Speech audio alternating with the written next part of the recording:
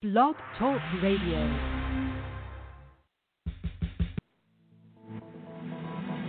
Welcome to the Neil Garfield Show, a presentation sponsored by the Living Lies blog, GTC Honors, LendingLies.com, and the Garfield Firm, servicing all 50 states and 24 countries with news and analysis about the largest economic crime in human history. This program is for general information only and should not be used as a substitute for legal advice or consultation with a licensed professional. This show is not intended as a solicitation for the engagement of any services. And now, sitting in for Neil this week, it's your host, Charles Marshall. Hello, everyone. It is September 24th, 2020. Here we are in the COVID-19 era. Joining you again is my good compliment, so to speak, Bill Padilla. Welcome, Bill. Hi, Charles. Thanks again. Absolutely. Always great to have Bill on. And we are going to be discussing today Lehman Brothers bankruptcy. And some listeners might be curious, Lehman Brothers in bankruptcy in 2020 in connection with the collapse of 2008 and 2009. Yes, here we are 11 years later, and all of the legal consequences are being unpacked as we speak. And bankruptcy court is supposed to be a place where debts are clarified and the respective rights of true creditors to collect are analyzed and established by motion, by analysis, by the filing of proofs of claim, and the submission of other legal documents into the bankruptcy proceeding. And judges are supposed to sift through that. The trustees are supposed to sift through that and make fundamental decisions about the rights of the respective parties. Now, while the rights of the debtor, here the debtor is Lehman Brothers in a Chapter 11, and what's interesting about this particular piece, and of course Bill will be going into this today in some detail, is that here you have Nationstar submitting a proof of claim, and it looks like when you look at the proof of claim, it's very much the type of proof of claim they would submit if they were demanding to collect from a borrower in bankruptcy. We're all familiar, I think listeners to this show are, with borrowers in bankruptcy. And most of us are on the side of the borrowers. There are some listeners I know who are on the side of the institutional players. I've never taken the opportunity to welcome them, but I will say welcome to the show today.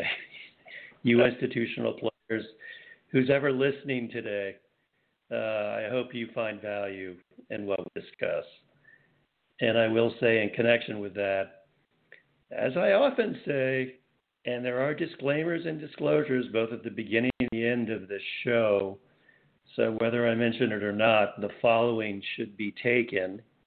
And that is, this show is not imparting legal advice. This show is not intended to solicit from any individual or otherwise legal services. This show is a thought-provoking, topic-oriented, I think safe haven for borrowers personally, but that's just a parenthetical thought. And it's meant to introduce ideas or expand on ideas or give further information that if one looks to follow up on that information, whether it's either in support of or against borrowers, one should certainly consult with a legal advisor, and then you will get further legal takes on what we discussed today, which again is not legal advice. Simply ruminations from some interested people, Bill and I, on the topic of the day and the foreclosure and the mortgage foreclosure. and the unlawful detainer, all these multiple arenas. So, Bill, why don't you just come right in on this latest Lehman angle? All right, I'd be glad to. And I reiterate the disclaimer there because I've been digging into this Lehman thing on and off over the years, obviously, but I have a number of cases at the moment where I'm really kind of doing a more deep dive into this topic and issue, and it's like fishing in a cesspool. So what I'm going to bring up and talk about is some of these tidbits, facts, findings, clues, things of that nature, where I'm still formulating my opinions on a lot of the evidence and things as I'm coming across this stuff in the old fish net. Sort of like, Forrest Gump when they out there on the Jenny and they, looking for fishing for shrimp, they pull up a crab net that has, a license plate and a toilet seat and all that kind of stuff. So I'm trudging up a lot of garbage here, but I'm starting to actually see some nice jumbo shrimp, if that's a good metaphor. So one of the things that I talked about with you on the past shows is that, look, when this bankruptcy hit in 2009 or 2008 really, and the claims started flooding in, the trustees on hundreds of these trusts, over 250 plus trusts, had filed these initial claims in September of 2009 before they really had any idea. They knew that they were trying to protect themselves. They didn't really have a full understanding of all the specifics of how toxic and all this stuff was, but they knew that they had some semblance of recourse, so to speak, to make these claims, and they sought from the court permission to have auditing firms, third parties, come in and do all the auditing, as we discussed on the past shows. So what's interesting here is that this bankruptcy has continued on for all these years, and in one of the cases, just last Friday, I was checking the docket, and right across the wire on the very same day comes this proof of claim that you mentioned from Nationstar. And what was interesting about that proof of claim is that it's one of the very first times that I've actually seen Nationstar or a party file a claim in a bankruptcy where they're declaring a default for lack of payment on the mortgage note, on a homeowner's mortgage note, but they weren't declaring the default on the homeowner themselves. They were saying that the debtor, the party in default, was Lehman Brothers. And so in this particular scenario, they provide a specific note and a mortgage, and they're moving for a relief from the bankruptcy stay. So they're seeking permission from the bankruptcy to proceed and foreclose against this particular homeowner. And they're declaring the default on the debtor Lehman. But they also are seeking in that relief. They're noticing the court that they are intending to name Lehman as a nominal defendant in the foreclosure action. Okay, so now that is something that in all these years, with all these thousands of loans being tied up in these repurchase demands, not only in Lehman, but pick one, all the investor suits, the Countrywide suits, the Washington Mutual, Inc., bondholder suits that were tied up for years in litigation on these repurchase demands. It's the first time that they said, and sought permission from the court, that we have to name Lehman as a nominal defendant. So it made me go back and take another look, and I've been looking at this same language for years. If you look at a promissory note, and then most of them are pretty much the same, but if you look, a lot of them have, like in paragraph 8 of the promissory notes, it has very specific language in there that you posted for the show tonight that says, quote unquote, the note holder may enforce its rights under this note against each person individually or against all of us together. This means that any one of us may be required to pay all the amounts owed under this note. So clearly what you have here is they're making a claim against the debtor for a default as an obligor on this homeowner's note. So as I started looking at this, a couple of things kind of jumped out at me, and this may seem relatively simple to understand, but it always amazes me, having done this for as many years as I have, that on any given day I can read a document and sometimes it just suddenly has a different meaning, or it looks different, or the context of what I'm seeing is different based on new information or whatnot. So what kind of dawned on me is, okay, one of the reasons why, or there's many reasons why we have all these put-back demands on these loans. It's clearly they're seeking redress and recourse through and to get their money back and recourse on the buying of these mortgages and notes for various reasons, whether they're reps and warranties violations, they didn't even get the goods. There's just hundreds of reasons why they're seeking their recourse in the bankruptcy and these repurchase demands. But if you look at the simple language of these note endorsements, and this plays into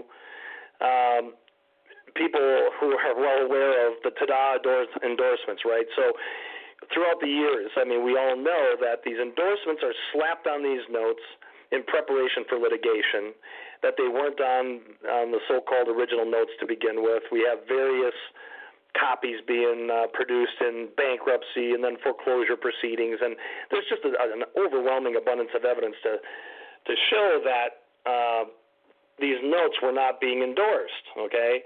And it's pretty simple to understand. If you have a blank endorsement, it says paid to the order of without recourse, all right? So I started, putting two and two together here. Look, if you have billions of dollars in repurchase demands, if these investors and trustees are going back into the bankruptcy, for example, Lehman, and saying, we're suing you for recourse to buy these back, I have not seen any of the bankruptcy parties or the parties in the put-back demand disputes, even, for example, Washington Mutual, when the FDIC and Chase, they were all fighting over who had the liabilities on these repurchase demands, and they were fighting about that for years. Where was the defense, or why wasn't the defense issued immediately to say, well, wait a minute here, you've got a note endorsed in blank without recourse. You're out of luck. You knew what you were buying, and you bought it without recourse. End of story.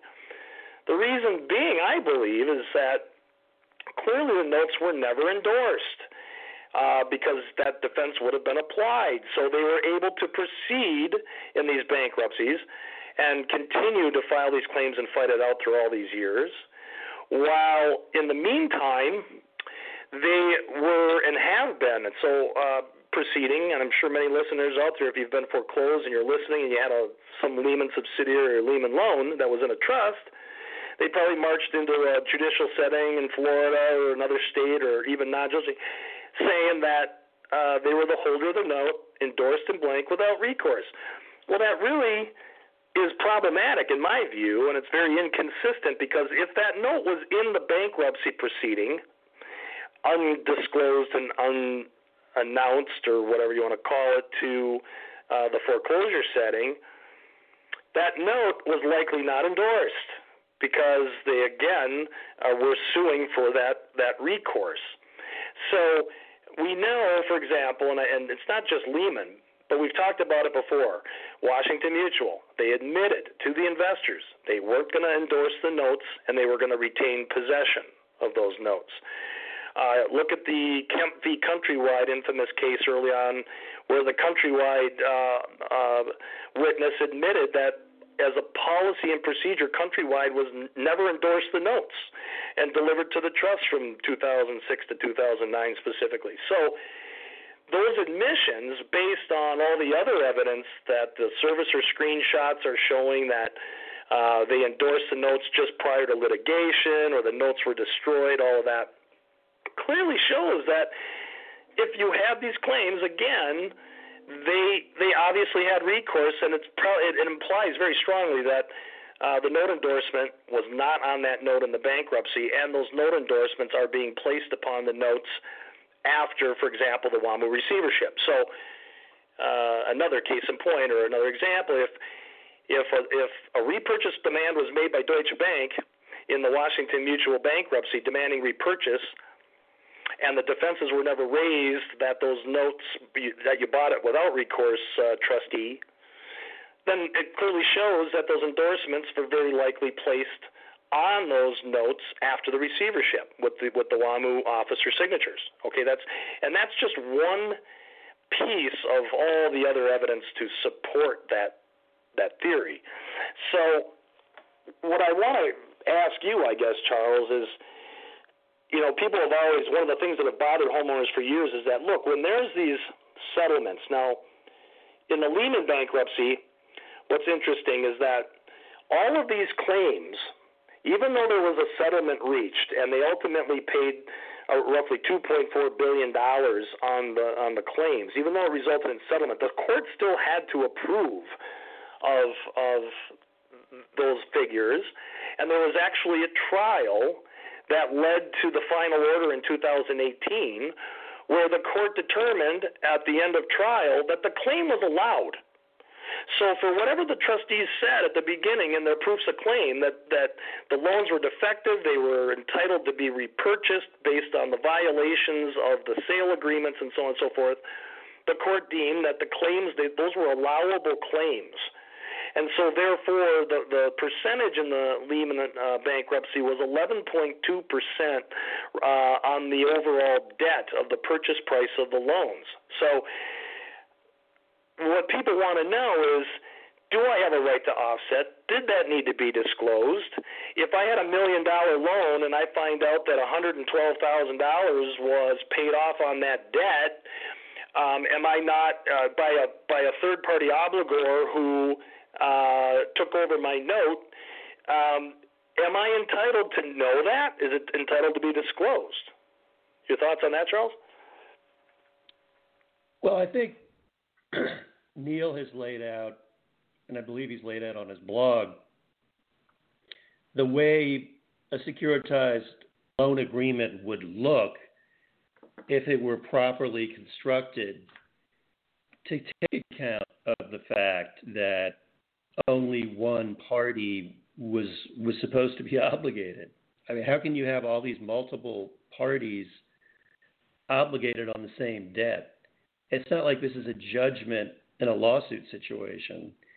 And even a judgment in a lawsuit where you're collecting hypothetically jointly and severally, you can't collect more than the final judgment amount. There will be a single judgment amount. And yes, you may get so much from a certain defendant party or another defendant party. You add it all up, you get your total money. The securitized, the mortgage securitization field arena right now does involve multiple collections on the same debt, even up to including multiples of what the original debt was, so that the clear legal principle that you should not be able to essentially profiteer on a single debt has been obliterated with what I've often called the contrived complexity of the entire securitization arena as it was constructed and as it then imploded in ultimately 2008 and 9. And yes, here we are 12 years later, still trying to unwind the damage, still trying to fully dissect and essentially troubleshoot and curate the very damaging process that the whole securitization fraud, which generally and globally it is. That's not a legal term, by the way, as I'm using the term for the purposes of this show. So yes, the great fraud that has been perpetrated, we're still dealing with it. And yes, under the Uniform Commercial Code, which Neil often references and has recently in terms of this whole issue, you can only collect once on the debt and for the amount owed. You can't just contrive multiple parties that all of a sudden are obligated on the debt. And I must mention at this juncture the institutional bias angle. I mean, if this were dealing with any other product, some kind of widget out there, some kind of product that people use in their daily routines or to cook with or something else, and let's say there's invoicing and there's inventory and there's a failure to deliver, there's a contract issue. If we were dealing with any other product, it certainly would be very implausible that a judge would entertain multiple parties all showing up demanding to collect on the debt. Whereas here, that's a routine feature, and it's one of the most troubling aspects to the mortgage foreclosure fiasco. And yes, I'd love to give you kind of a quick and dirty answer. Unfortunately, because of the contrived complexity and because of the way judicial rulings have still failed to align the law properly in this arena, the short answer is yes, you could have multiple parties where there are demands of some of them to pay on the debt, some of them are institutional, and the borrower is sitting back and still held an obligation. And even if they pay and settle, hypothetically, even if they settle on the debt, under the securitized circus that this is sort of exemplifying, the note holder, so-called, could still go after a Lehman Brothers or another so-called originator of the mortgage note if that party goes into bankruptcy. And of course, many servicers, many institutional players have gone into bankruptcy. Well, actually, Charles, that brings up a great point I want to make, is that in this bankruptcy, the trustees, especially Wells Fargo, they were accused by Lehman. Lehman and Brothers said, look, you haven't provided any of the transfer agreements of ever getting these loans from the originators. So there were so many brokers and lenders and correspondents out there, and they said, after discovery and compelling and everything else, that they did not have the goods and they refused to produce. And so therefore you have this huge disconnect in proving that the loans ever even made it out of the chute after the so-called origination to the next party in chain.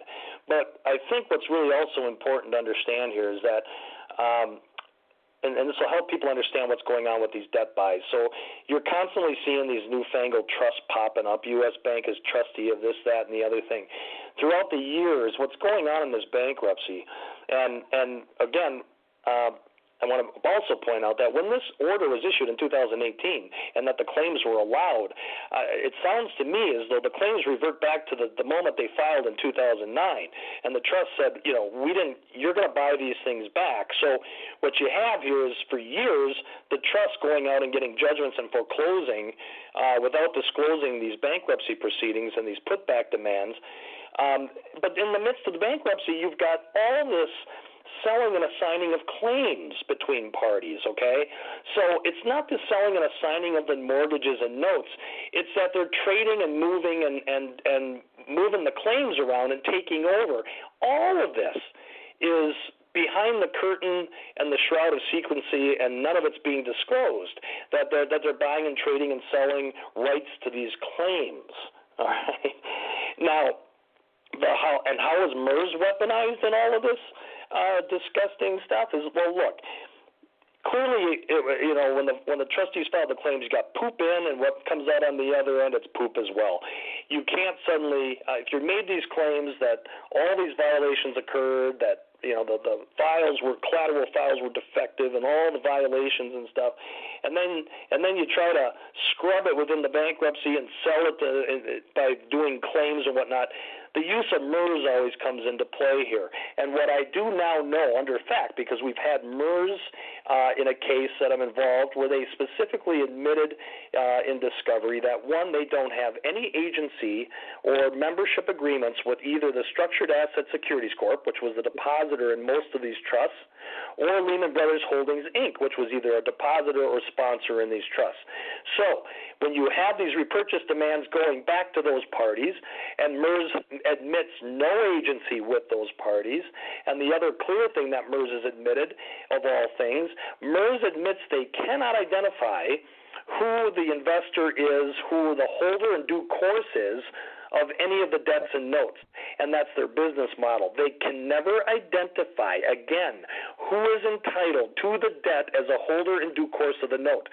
So if they have no agency with the parties in the bankruptcy here, usually Sask and Lehman Brothers, and they can't identify the holder in due course, the only way they can come out of this stuff half the time is by issuing the assignments to the next party who secretly bought a claim and is going to try to patch up their defective title and move to foreclose on people. It's such a colossal sham, Charles.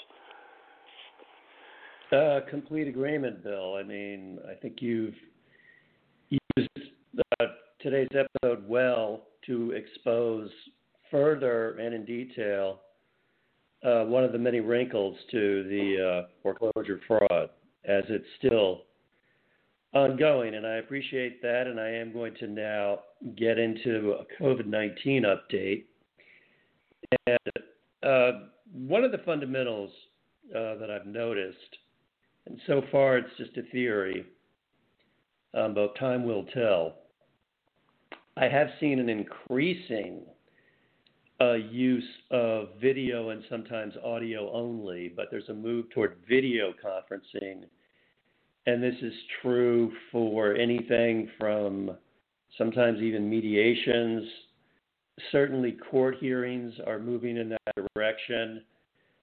Sometimes even court trials. Now, court trials are, as one might suspect, not particularly a suitable venue, one would think, for not being held in person. So to do it virtually seems, frankly, like it would violate legal procedure. However, this is already happening in the unlawful detainer arena in California, and I'd love to hear listeners could contact Bill or Neil and even post on Neil's blog or contact Neil on his blog with any updates that they have in their part of the country, whether they're borrowers, whether they're litigators, interested others. We'd like to hear from you on whether there's a big shift to video conferencing or even just audio conferencing in your legal area. And the bottom line that I'm seeing is that there's actually happening right now in certain counties unlawful detainer trials by video conferencing. And frankly, I think it's a patent violation of legal procedure. It's open to objection. And that's all going to play out in a different way, of course, over time. And I'll be addressing that in the future. The other thing I wanted to touch on briefly in terms of the COVID-19 updates, the moratorium, particularly for foreclosures and evictions in California, it's very complex. I'm going to have to devote more of a segment to that in a future show. I will say that for auctions, I think auctions like trials, particularly jury trials, making those COVID compliant is very difficult, and it's open and subject to challenge. So that's a topic for another show, another day. But I'm seeing continual postponement of sales, particularly here in California. And I think one of the reasons is that it's very difficult to make these auctions COVID compliant. That's all for now. Thank you, Bill. And Neil will be back next week. Thanks again, Charles. The opinions expressed on The Neil Garfield Show are those of its hosts and should not be ascribed to any other persons or entities. For more information about Neil, the blog, or upcoming seminars, please visit livinglies.me. Give us a call at 954-451-1230 or send an email to neilgarfield@hotmail.com. Thank you for listening to The Neil Garfield Show. If the information has helped you, consider making a donation by visiting livinglies.me.